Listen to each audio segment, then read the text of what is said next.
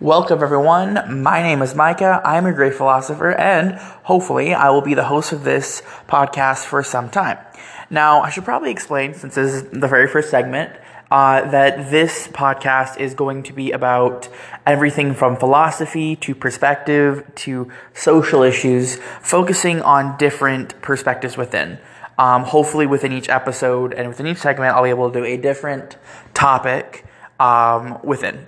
So today we're going to start with a modern issue, something that actually is very near and dear to my heart, though not through personal experience, just through practicality. Although, like I said, to explain it, and here's the kind of kick, what makes my podcast a little different, I am going to connect it to another topic. But not one of real life. It could be a Facebook post, could be history, it could be an experience I've had, or friends had, but nothing directly connected to the original topic. In this case, it's going to be Medusa. I know that sounds weird. How could I connect Medusa to modern day? Well, that's actually really simple. So a little backstory. Medusa is the child of Phorcys, the primordial god of the sea in Greek mythology, specifically of the depths of the sea and the dangers of the sea, as well as his sister wife Keto, the goddess of sea monsters and large sea animals.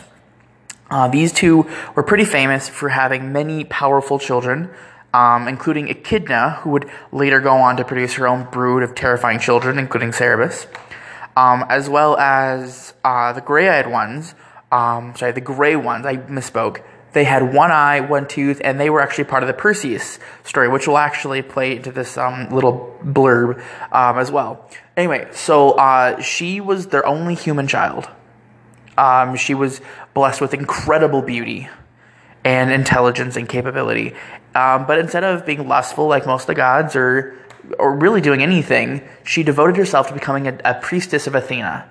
Athena being the goddess of the arts, battle, warfare, wisdom, crafts, and a variety of other things. She really was the ore of all that was Greek. Now, the side there, however, needs to be pointed out, is Athena is a virgin goddess, so her priestesses were expected to be virgins as well. Now, unfortunately, as with most women in Greek mythology, her beauty attracted the attentions of a god, specifically Poseidon, and he decided to, rape her in one story. In another story, he courted her, and actually, managed to woo her and gain her love. Now, for the sake of this conversation, we're actually talking about the second story where he woos her because it is more relevant to the topic at hand. Now, Medusa was very much aware that having sex with anybody was breaking her oath and would have been met with fierce punishment. But she did it anyway. Now, I should also make a real quick mention. Poseidon is the god of the sea and the oceans and horses and earthquakes, and he's very, very powerful, just under his brother Zeus. That needs to be mentioned real quick. So he really is not someone you want to be angry with. However, he has a rivalry with Athena. That also needs to be mentioned. Now, like I said, Medusa was very much aware that she shouldn't be with him, but she did anyway. Her sisters, Sino and Uriel, who, what they look like originally is actually pretty debated. I don't really know, and I've seen a lot of conflicting stories, so some say they were human-looking, some say they're monstrous. It doesn't really matter for the story's sake, but they helped their sister get into the temple after hours and have sex with Poseidon. Athena appeared, very angry moments later, and cursed Medusa. She did nothing to Poseidon. And her curse was truly horrific. The first part of the curse was she stripped her of her beauty, rendering her ugly beyond compare. She had snakes for hair. She had boar's tusks. Her face was payish and snakish and just disgusting. The second thing she did was she cursed her sisters for the same affliction. But it was the last curse that stood out. The last part of the curse was this.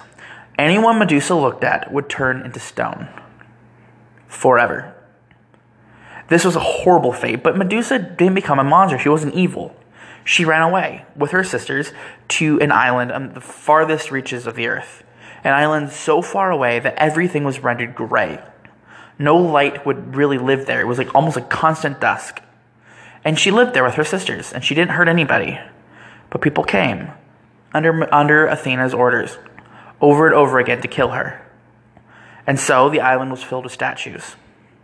One day, years and years later, Perseus, a prince of a different man, and sorry, let me rephrase that. I said that wrong. A prince, son of Zeus, and a woman whose name I cannot remember at the moment, wanted to save his mother. Everyone thought he was just just a normal fisherman's son.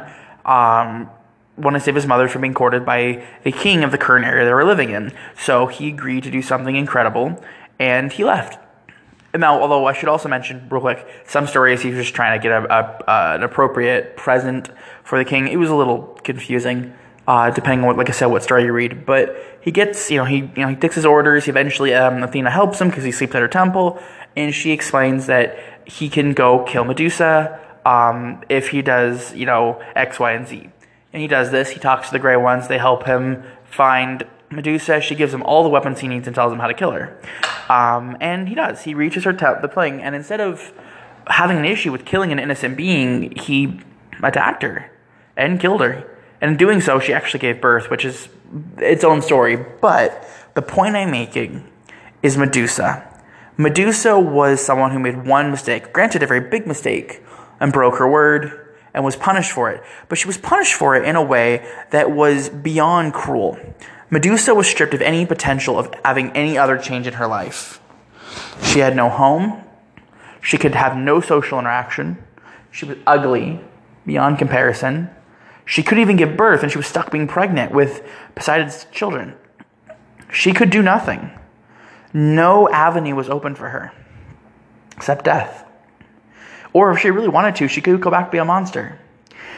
Now, what does this relate to? This relates to our prisoners, those who have been convicted of a crime, any crime, within the United States.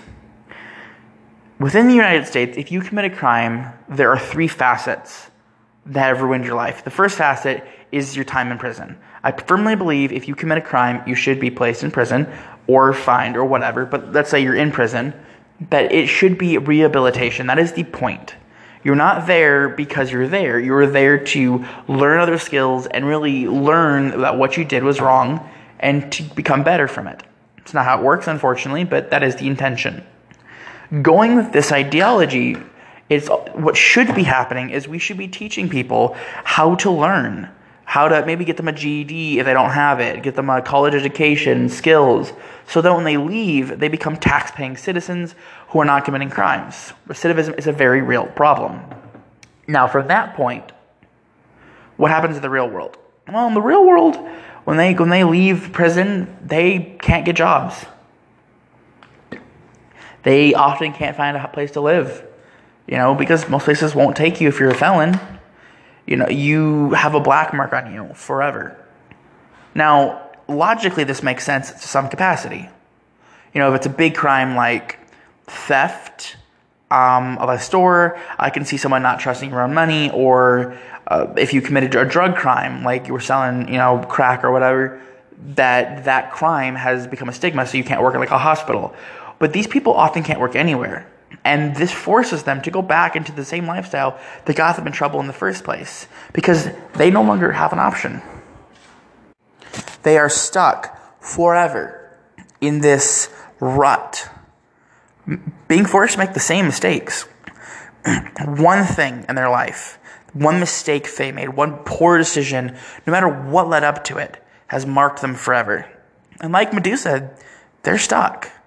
They have to live in that cycle of violence or whatever they've done over and over and over again. They are never forgiven.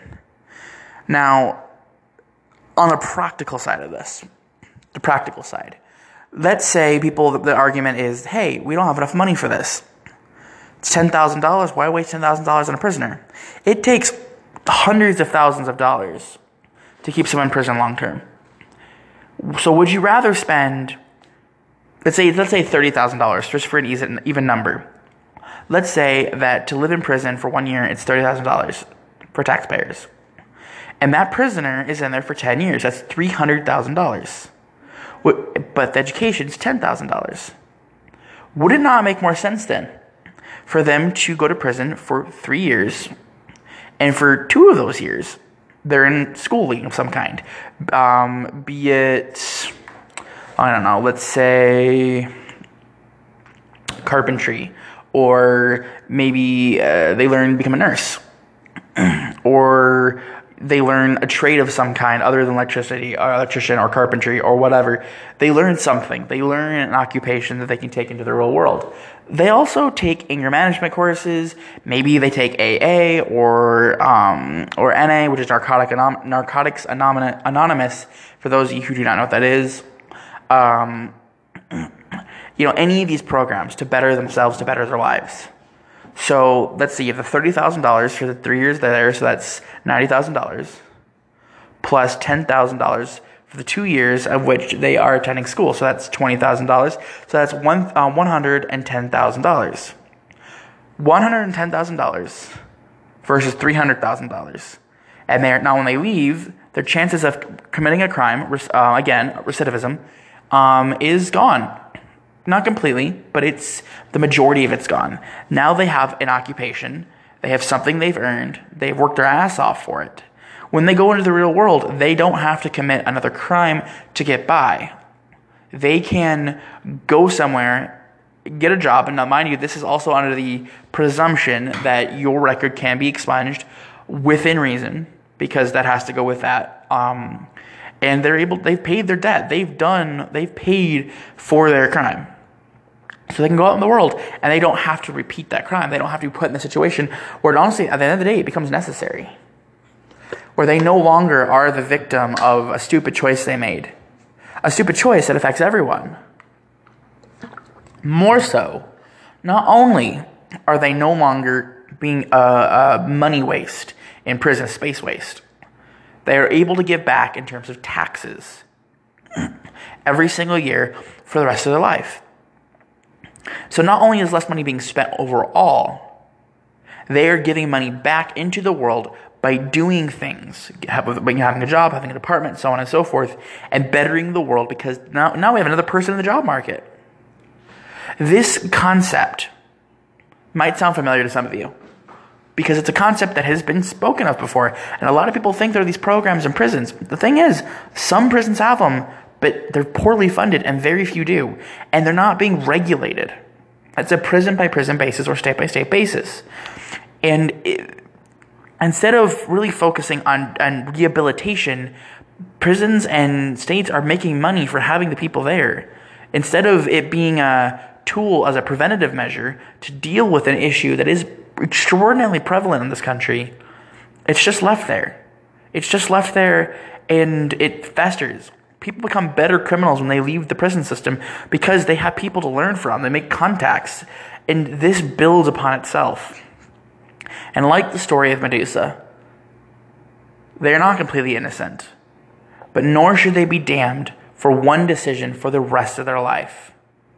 A decision that they could very easily have made up for, which is the point of prison, by the way, and become a better person at the end, helping absolutely everyone. Thank you for listening. My name, again, is Micah. I will be doing these podcasts, hopefully, every Thursday or Friday, depending on the different, whatever's going on in my week. Although I also may post on Sundays if something interesting pops up in the real world. I will be doing any of these videos, like I said, based on any of my experiences or anything I see, be it, on Facebook or a story I've read or so on and so forth. I welcome any and all comments, so please do so and have a wonderful day. I look forward to talking to you all once more. This is Micah, your great philosopher. Have a good day.